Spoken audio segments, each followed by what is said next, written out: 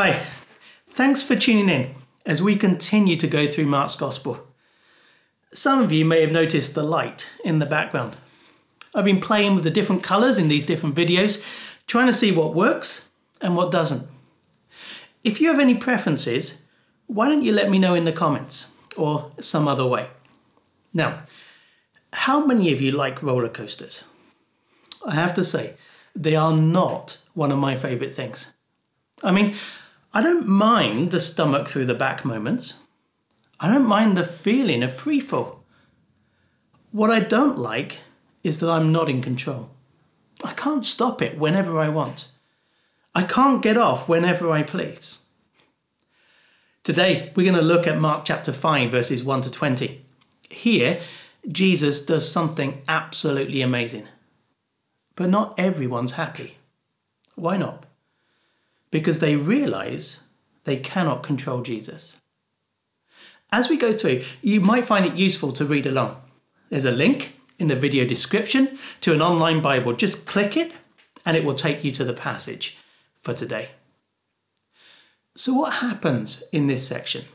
Well, it begins with Jesus crossing the Sea of Galilee. This time, he goes to the southeast shore. He lands in an area called the region of the Gerasenes. Mark tells us that there was a man there who was possessed by a demon, by an evil spirit. Now, I don't claim to understand fully what that means, but it is important to understand how the Bible presents the world and the universe. It tells us there is more at work than the things that we can see. There are evil spirits who can harm and destroy. That's what's going on here with this man. Yet as Mark explains his situation, we see that this case was not your normal case of demon possession. The evil spirit is actually many evil spirits, and they have a powerful grip on him. In verses 3 and 4 we read this. This man lived in the tombs, and no one could bind him any more, not even with a chain. For he had often been chained hand and foot, but he tore the chains apart and broke the irons on his feet. No one was strong enough to subdue him. Here was a man beyond help. He couldn't be restrained. He couldn't be stopped. I'm sure he would have struck fear in the people who lived there, and they could do nothing about it. But that's not all. We also see his agony of heart. In verse 5 we're told, night and day among the tombs and in the hills he would cry out and cut himself with stones. What is this man? He's someone beyond hope. He's someone in a tragic place. No one can help him. But then, here comes Jesus. When Jesus lands, the man runs all the way to him and falls on his knees.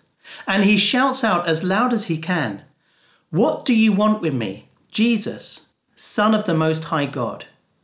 In God's name, don't torture me." Jesus speaks to the evil spirits inside him and commands that they leave the man alone. The evil spirits beg Jesus to let them go into some pigs. He says yes, they do.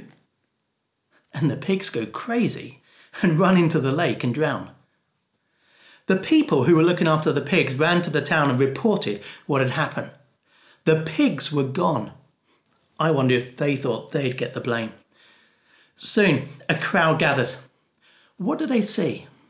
Well, Mark tells us in verse 15. When they came to Jesus, they saw the man who had been possessed by the legion of demons, sitting there, dressed and in his right mind. And they were afraid. Incredible. This man that no one could help, now healed and restored by Jesus. You'd think everyone would be excited that Jesus was there. Not this crowd. Mark tells us they were afraid. And when they heard about the pigs, they began to plead with Jesus to leave their region. Why did they do that? I think it's because they realized that Jesus wasn't safe. Yes, he's immensely powerful and can do incredible things, That's awesome. But they couldn't control him. They couldn't stop him if they didn't like what he was doing. So rather than take the risk, they asked him to leave. The man's response, though, was different. He begged Jesus to take him along on the boat. To him, Jesus was not the man who destroyed a herd of pigs, but the rescuer who'd saved him from a nightmare. He saw the goodness, the kindness, and the love of Jesus, and he wanted to follow him. Look, as we read about Jesus, we read about someone who is incredibly powerful and can do anything. And the crowd were right. We can't control him or tell him what to do. He won't always do the things we want, and sometimes does things we don't want. Yet over and over, there's people like this man. There's Christians throughout history. Our church today is full of people who would say that the risk is worth it. Why? Because Jesus is good, because he's loving and compassionate, because he's the only one who can make us right with God. Is Jesus safe? No. Is it worth taking the risk to follow him?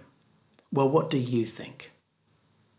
That's all we have time for in this video. Next time, we'll be looking at another incredible miracle that Jesus performed as he deals with another impossible situation.